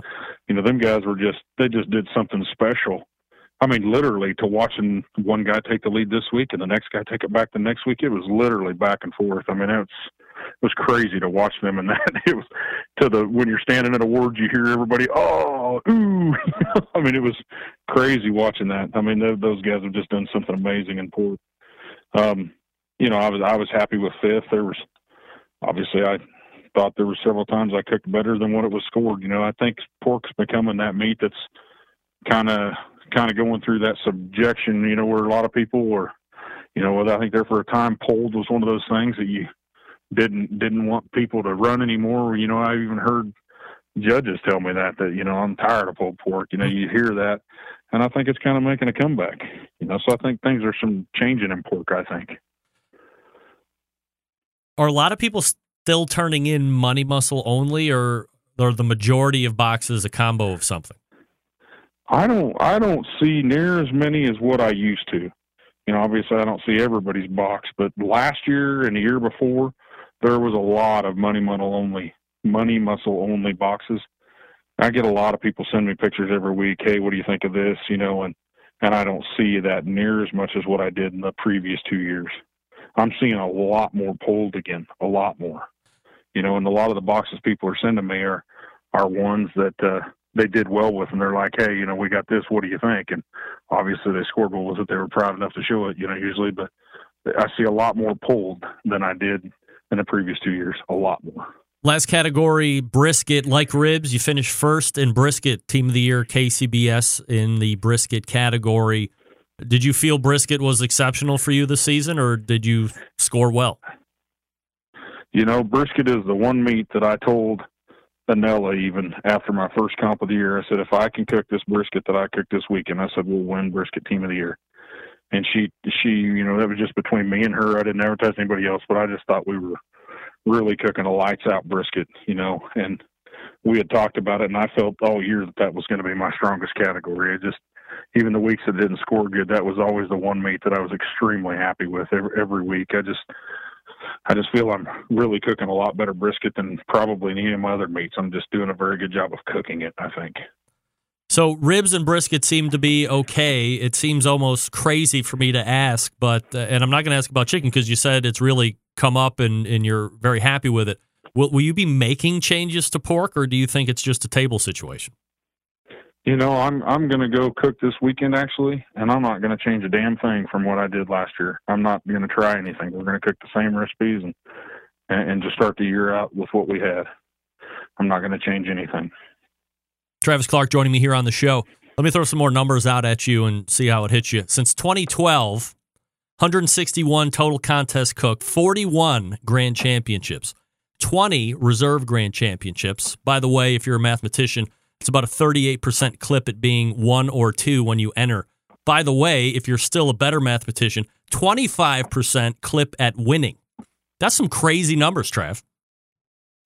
Yeah, I've always said, Greg, that, consistency is, I may not be the best cook in the country, but I do think I'm the most consistent, and that's always kind of been our claim to fame, I guess, is the consistency. I think there's a lot of people that cook, certain meats a hell of a lot better than I do, but I think we can pull all four together pretty solid. Last week, I had my monthly embedded correspondence segment on, and your season was a topic of discussion for a few moments. One of the panel members posed me a question. He said, hey, if I could talk to Travis, the question I would ask is, was it worth it, cooking that many times, logging the miles, taking the expenses, and winning Team of the Year? Now, I do think it's worth pointing out that the question was a bit loaded because his wife probably would never let him cook 47 times in a calendar year. But I do think there is a good question in there, and that's this. What kind of a family dynamic is involved in the Clark household with doing what you do? And people think I'm nuts because I travel not nearly all over the country like you do for cooking as I do for my oldest daughter's volleyball, but one could not even begin to compare those two. How do you and the family work it out and keep that family dynamic together and positive when you do this so much? You know, I mean, we're the Clark crew, and I mean that's the biggest way to describe it. How it's important. I mean, it is the whole crew. All 6 of us have a part. You know, my oldest daughter hates barbecue and everything about it, but she does the dishes every week and helps clean the trailer every week. She still has a part. I mean, that's the thing. I mean, she don't have to like it, but she still helps to get us going every single week. You know, my wife does a lot, you know, as far as she's making the injections and the sauces every week almost. You know, she's doing that. She just now walks back in the door from running out to the barbecue trailer to see how many gloves were in it. You know, I mean, it's an every night thing, and everybody has a part. You know, it seems like when the season's rolling strong, me and Kim are doing something every night. And, you know, the kids, when we get that trailer home, they help clean it. They help all clean it out. Everybody, one kid will do the bedroom. One kid does under the counters. One kid does above. I mean, it's a big deal. You know, when I'm trimming meat, I'll holler at one of them while they're watching TV. They come, you know, get my trash can, or they'll come give me another pan or gloves or whatever, run out to the garage and get in my big freezer and in my big fridge out there and bring meat in the house. You know, I mean, it's somebody's helping do something every night of the week. So, I mean, it's a total dedication that most people would never understand. Yeah, it sounds like a complete team effort. I guess the question as we delve into Dr. Phil here is, do you think that at any point they're like, why do we have to be involved as kids into what my dad wants to do, racing around and cooking barbecue better than anyone else year after year? Why do we have to get involved in this? Do you ever worry about that? Yeah, I do. You know, I've always tried to explain to them that this is a step in the direction that I want to go to lead to the bigger picture, which is now, you know, going to be the restaurant. You know, this is, you know, I try to tell them, I know this sucks, but we got to go out and cook to do well, to put people in them classes so they can learn. You know, I've always tried to explain to them, say, hey, you know, you got this and this. This is what helps pay for that. You know, it's a job. You know, and that's how I look at it. You know, my hobby and what I love to do has become a job for them, you know, and they get paid to help do that, you know, but I mean, that's just what we've done. That being said, it's wearing on us all, you know. I mean, that's why we hit it extremely hard this year, and I won't hit it that hard again another year. You know, it's a personal satisfaction thing for me more so than it is rewarding. You know, I do feel like cooking KCBS, you know, there's not a lot of glory and fame in that, you know, and I mean, you know, KCBS has never been a society that embraces their champions. And I mean, I just call it like it is. You know, you ask any guy that's won team of the year, when it's over, you stand back and you're like, holy shit, that was it. You know, I did this. And I mean, most of them people never understand how hard it is. You put a whole year of your life out there and you cook that whole year and put everything you have into it, every penny you have into it, and be prepared to lose money no matter how good your season is. And you're doing it for a class high school ring. You know, it's comical. I mean, and it's crazy, but I mean, it's honestly how it is. I remember, you know, it's a pride thing. I remember speaking with a pitmaster coming into 2016 after he just won 2015 Team of the Year and saying, hey, would you ever do it again? And he couldn't have answered no quick enough. Yeah. You know, and I mean, I had knee surgery, you know, through 16. So it was a little different deal. And, you know, I cooked, I'm so addicted to it. I cooked, you know, 8 or 9 contests that year on crutches. I cooked 20 of them with a knee brace on still. You know, and I mean, it's, you know, I mean, you're not cooking as good as you should be. I mean, you're injured, you're doing everything else. You're not doing what you should be, but I'm still doing it because I love doing it. You know, it's more self-rewarding than it is, you know, regaining attention from other people, because most people, you know, just don't follow it like that, you know, and that's one of those things that, I mean, I've heard all the great champions say the same thing. You know, KCBS doesn't embrace their champions like they should. You know, they should take those guys. I mean, if I was them, I would have Tim Shear in front of everybody, every pork board, a pork council there is. I mean, there's no better pork cook than that guy in the dang country, him and Brad both. I mean, pork in general, if I can't believe they don't have them out there doing something on everything. You know, them guys have just killed it on that. So simple. They can put it on a can and go do it. You know, they should be using that. It's like taking a great NFL team and they got Tom Brady on there and you're throwing him on the bench. You know, they're not using them like you should to better the sport. Do you think that's ever going to change, Travis? I mean, it's not the first time. No, it probably wasn't going to be the last time that we've heard about how KCBS doesn't embrace the champs. You know, I don't think they will. I haven't seen them make any strides, you know. Why don't, them guys do a lot for the sport. A lot of these top guys do. You know, why don't they have them on these, on the Steve Harvey show and all that? You know, look what Brad's done with his daughter getting out there. He's promoted his daughter for her better than KCBS has ever promoted anybody that's cooked for them. And I truly believe that, and that's because the guy's got passion, and he's putting it in her daughter, and other people don't see it that way. But I think bigger picture, if they promoted, if they truly believe you have the best cooks in the country, why don't you promote them guys? And I guarantee I'll get off this and I'll have 20 messages from people going, I can't believe you said that. But I mean, that's exactly how I feel about it. If you think you have the best cooks in the country and you have some of the best guys, why isn't KCBS and those teams working together on something to promote it all and make it better for us all? Travis, the KCBS board is up for, some of the seats are up for election, just started here, I think, yesterday. From a competition scene, as you're talking to other pitmasters, I mean, is there any talk amongst you guys about saying, hey, what is going on the inner side of KCBS? Do you guys want to see finances? Do you want to see what's being taken in, what's being spent? Is there a desire to see any of that?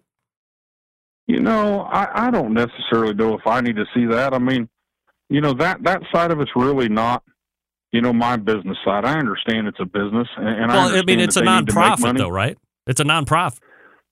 Well, I don't know. Is it really a total nonprofit? I didn't think it really was. Yeah, of course.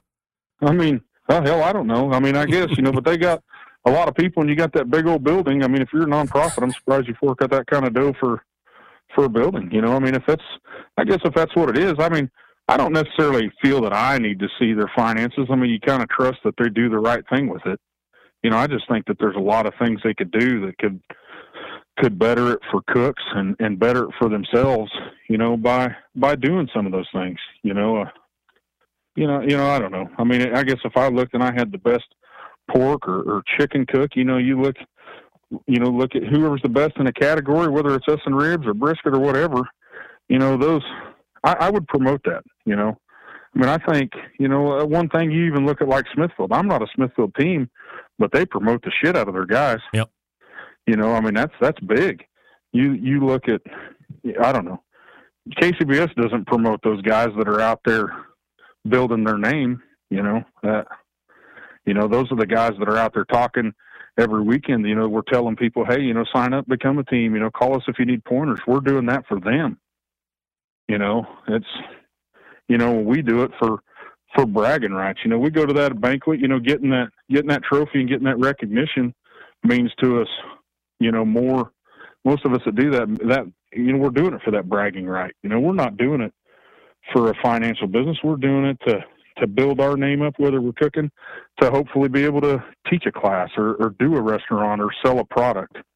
I just think as an organization that I do feel is the best organization in all of barbecue. I truly believe that enough that I put my heart and soul into it. I just wish they believed in the people that were out cooking there as much as we do in them. Travis Clark joining me from the Clark Crew Barbecue. Trav, can I hold you over for another segment? We can talk about some restaurant stuff. Sure. All right, stand by. We're talking with Travis Clark, 2017 KCBS Barbecue Team of the Year.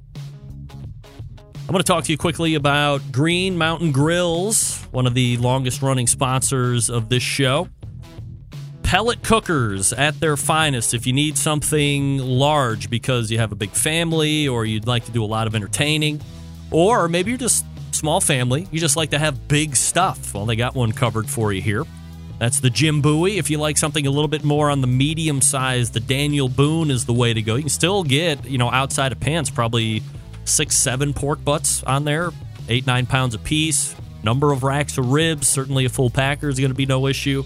And then if you are interested in doing those tailgates or camping, Davy Crockett is the most portable pellet cooker that they offer right now.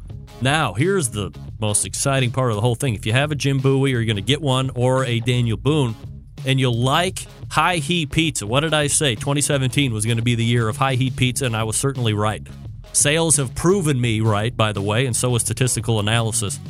They make an insert, their pizza insert. It's like $130, $140 or whatever it is. You rip the guts out of the Daniel Boone or the Jim Bowie, and then this pizza insert fits right over the firebox. Then you put on the pizza stone. Then you have a dome that goes over the top. Set your cooker to like 350 degrees. That's going to be 700 degrees on the stone. Quick rule of thumb, whatever the cooker is at, double it. That's where your stone is going to be. So now you can do high heat pizza just like a champion. It's going to be one of the best investments you ever make. You can go to greenmountaingrills.com. That's greenmountaingrills.com and look at all the information they have. Check out the best cookers and then find a dealer near you.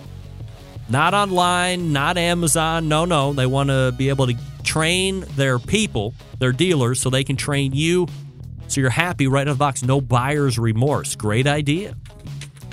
Again, the website greenmountaingrills.com. That's greenmountaingrills.com. We're back with more Travis Clark right after this. Stick around. Be right back.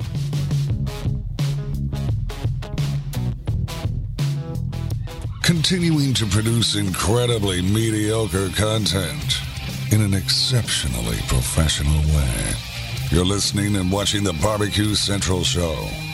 Once again, here's your host, Greg Rempe. All right, welcome back. This segment brought to you by Fireboard. Monitor up to 6 different temperatures simultaneously. Connect to Wi-Fi or cloud-based monitoring, or connect via Bluetooth.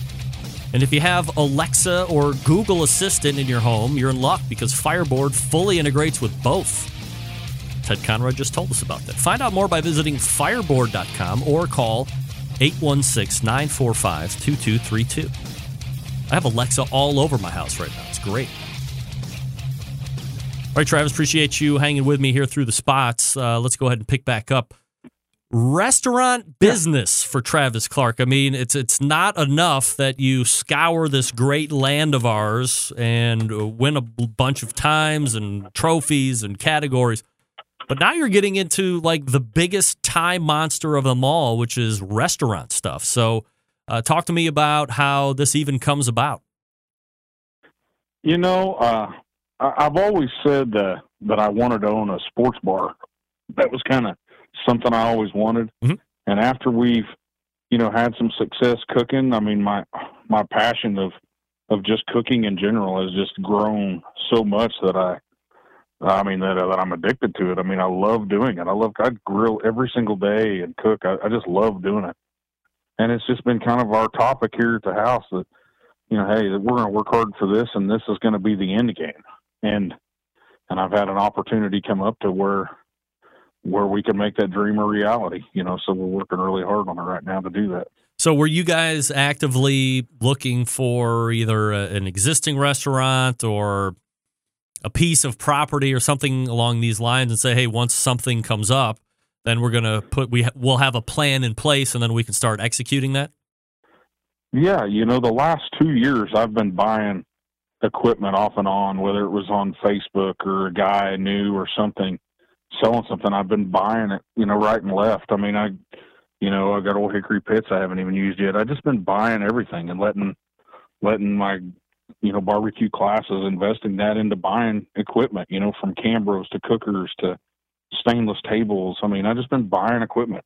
I mean, I've got 4 slicers now, I've just been buying everything, just kind of preparing to that. And what my end game was originally going to be was catering. Cause I mean, every time we were getting calls every week in every local contest, anywhere we was, people, hey, can you do a wedding? Can you do our Christmas party? Can you do this? And we were constantly just turning people down. I mean, every single week we just turn it down, and we're still turning it down right now. But now we're telling them, hey, it's coming, And we were just like, why are we turning it down and referring everybody to somebody else? Why aren't we doing it? And that's what my end game was going to be, was to start the catering. We had found a building that we liked. We were going to work on putting a kitchen in and do the catering out of that. And then, hopefully eventually open up into the building next to it and do a restaurant, and now I think we're just going to, I don't think we're going to just go full on restaurant right off and catering the whole 9 yards. So what kind of a time frame are we looking at, and where is the restaurant going to be? It's going to be here in Oklahoma City. I'll know more on time frame here within the next couple of weeks. We have a couple building options. One would be from the ground up, and a couple other ones we're looking at are buildings that we could, one of them we would have to build out the inside completely, and another one is a restaurant that's ready to run as a restaurant that wouldn't take near as much. So we don't really know location wise yet. We're getting very close on that, and that'll kind of dictate my timeline. So how do you come to the decision there? If you have one that's kind of turnkey, then you have one where you have the structure is good, but the guts aren't where you need it to be, and then you have one that you could build custom suit. How do you decide which one to pick? Yeah. It's running that square footage price out. There's a lot of difference in your square foot. Looking at all that, looking at all the numbers about how many people pass by there, how many people work in that area around lunchtime, how many people live there in the evenings, looking at all those numbers and just trying to determine, where that best location is going to be, and obviously the better the location, the more it costs. And then you got to sit there and figure out, well, how much can we run through there? What do we think? Can we make enough to push that high location? Can we run enough people through there to make it worth it? Or are you better to go with a little less location and less overhead and do that? So it's luckily the partners I have on this are very, very knowledgeable in that area of it, and it's providing a lot of support for me to do this at a high level right off. It's not the first time that you've heard a successful pitmaster get into the restaurant portion of the barbecue business. Jason Ganal comes right to mind. Very successful pitmaster out there in the Denver area who's turned it into a restaurant. Great. Do you reach out to folks that who have been in your situation, been a successful competition cook, and tried to parlay that into the restaurant business to lean on them for information? Absolutely. I'm so fortunate for that. Jason is a good one to bring up. Me and him were just texting 2 nights ago. Same thing. I'm going to be out there cooking a contest this week and going to swing by and talk with him some more. He's one of the new guys that's done it and just done it right, just hitting it out of the park. So it's good to be able to talk to guys like him. I've talked to Darren a bunch. I've talked to Jeff Staney with Joe's. I've talked with a lot of these guys, and it's the consensus is from a lot of them is run, but I don't know. It's just my passion. I just want to do it, and I'm going to do it. I'm going to give up my career, being an electrician and I&E tech, something I've done for, I'm 30, I'm going to be, what the hell am I? 37 years old right now. I've been doing it since I was 16, so most of my whole life, it's what I've done. And I'm going to give that up to do this. So, it's an all-in deal. It is an all-in deal. It's a big-time investment. You're going to, especially in a barbecue restaurant, you or whoever's going to be the pitmaster, I assume that's going to be you, of course, because your name's going to be on it. Yeah. Has a lot of time commitment there, so I'm assuming that you're not going to be able to compete to the degree that you have here over the last handful of years. Do you have an idea of what kind of a competition schedule you're going to have as it relates to the restaurant once it gets up and going? This year I hope to get in, 20, 25. I don't really know. I'm hoping to get in 20. My goal is to hopefully build this up to get to that level where I can, work my butt off in that restaurant, but still maybe get out on that competition trail, eventually. That's kind of the end game. I told my wife I can't keep working this full-time job that I am and trying to juggle 2 hours of vacation here and there to go out and compete 40 times a year. It's been a nightmare. So most people don't know that I work a full-time job year-round and still do this, so I'm hoping that I can work that full-time job as my restaurant and maybe eventually get that to where the weekends I still can go out and compete, not near what I'm doing, but, maybe that, can continue on where I can keep doing that. So, that's obviously my dream. I think Darren has set the standard of being able to do that. Yeah. Obviously that's going to take years and years to ever get to that point, but I hope that I still have that passion for competing like I do. It's, I feel like I'm going to go from that wanting to be the best cook in the country to having the best barbecue restaurant in the country. We all have to chase something, and I'll start off with the best in Oklahoma. That's what I want to try to be. That's got to be my goal. When we talk about barbecue restaurants, Travis, obviously we talk about styles of barbecue or how you're going to make it. What can one expect once you're open and you start to stop in for some Q? I think I'm going to be kind of a happy blend from a Texas style restaurant to a Kansas City style restaurant. I'm going to have Old Hickory pits, and my goal is to have a couple big offsets out back and rock my briskets on there and do butcher paper and try to do the brisket that way. I'm going to have that pork and ribs and an Old Hickory. I'm going to try to kind of blend a little Texas in with my Kansas City style, and and the other partners I have of successful restaurants, and to be able to work with them with the things they have, I just think we're going to be able to put out an amazing product. I'm going to be working on that. I probably have about a month or month and a half at my job that I have, and it's going to be focusing on that, so it'll be right. Nothing will, I won't cut any corners. It's a big thing of me. If you're going to be able to say you're a world champion and people are going to come there, they're going to expect a great product, in a restaurant that's going to be our life is not the place that I can cut back and try to produce a half-ass product. You don't have to do what we do in competition, but there's a lot of guys out there producing great food at other restaurants, and that's what I want to do also. From a restaurant point, Travis, are you going to be what you would refer to, I guess, as a traditional restaurant where you open and you're open from, let's say, a beginning of a lunch until 8, 9 at night, or are you going to do more of a let's call it Texas-style restaurant where you open for lunch and you start wheeling and dealing, and once you're out, you're out? No, we want to be open for lunch and dinner. That is something we want to do. So it'll be a stagger and that meet out to have that to be able to do both crowds. But no, that's my goal, is to be able to, do lunch and dinner. So is that a worry for you? I think one of the biggest issues for barbecue restaurants is, everything is great when the food's coming off and the crowd is there, but once you hit a downtime, if that food's still ready, but there's no crowd, now we're talking about holding and potentially losing that real good viability of when the meat is at its best. How are you going to be able to combat and overcome that issue? That's something that we're definitely going to be working on up there. I'm going to be traveling up to some of these locations and working on that. And that's one thing that I've spent quite a bit of time talking with Darren on is how it's a rethermalization game. How do you keep that meat, right over a longer period of time? That's way different than what we do in competition. It's not about that one bite. It's about serving a great brisket now.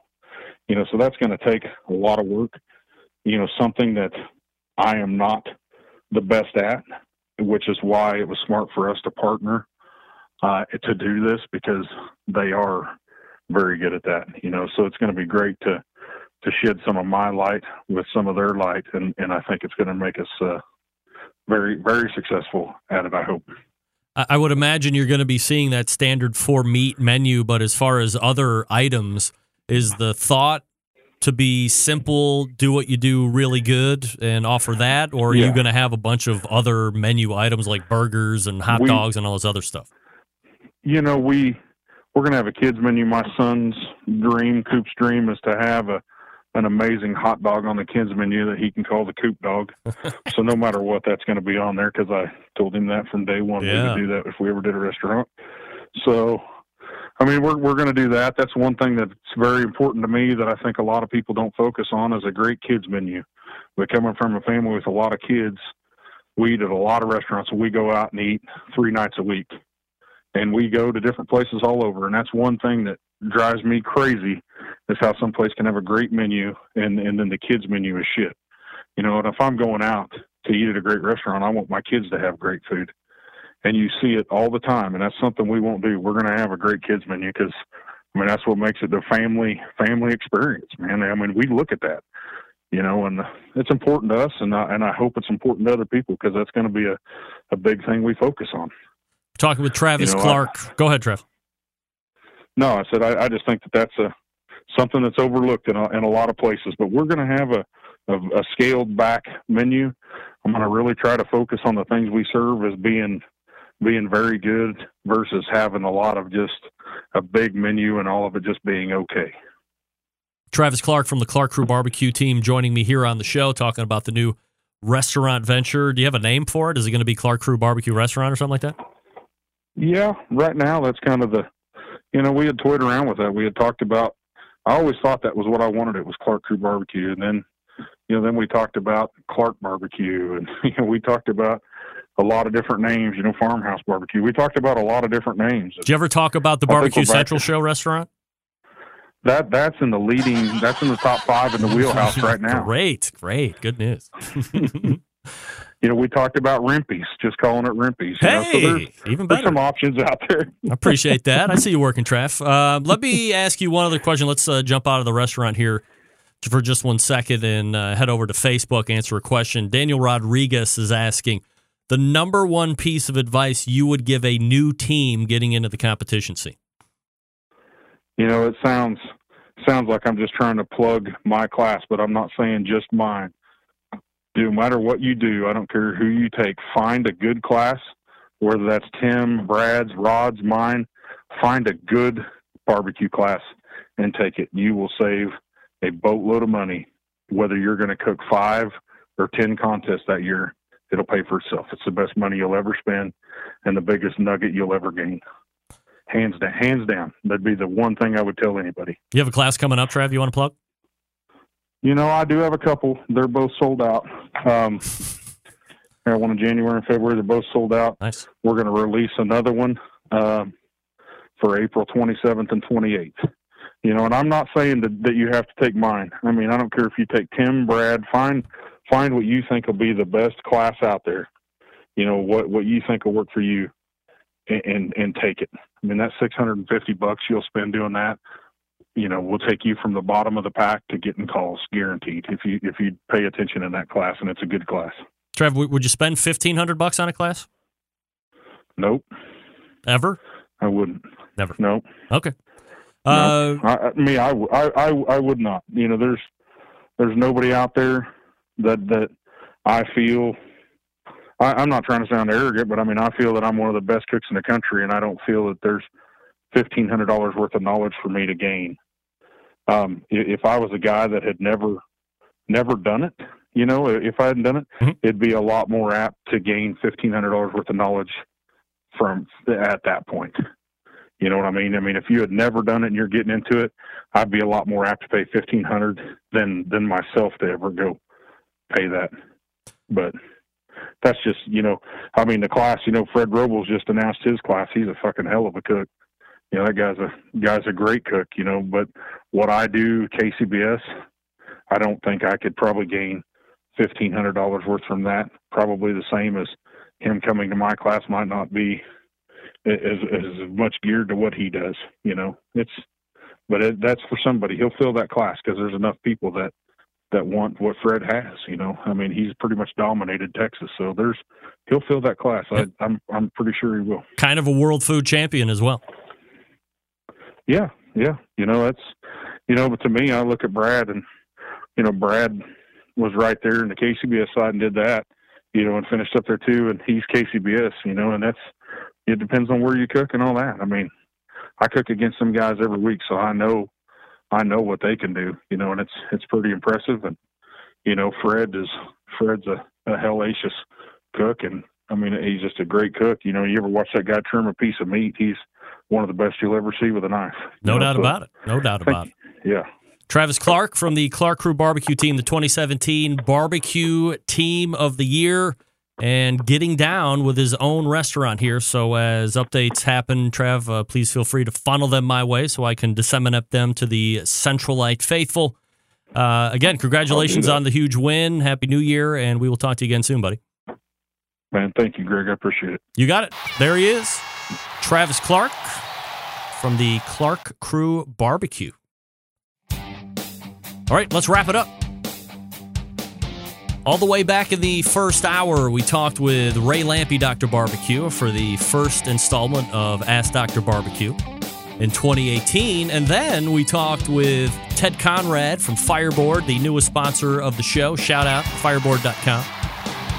And then the second hour, we hooked up with Travis Clark, reviewed the 2017 historic year that he had. He downplayed it a little bit, but maxed out points a little more than halfway through the year, and then that was that. Then we also talked in the second segment about his new restaurant venture. So excited to see how that turns out. He's got some partners. He's got his work ethic. We'll see how it unfolds from here. Big show lined up for you next Tuesday already. Till we get there, September 11th, 2001. I will never forget. And until next Tuesday at 9 p.m. Eastern Standard Time, this is your program host and proud U.S. American, Greg Rempe. Good night now.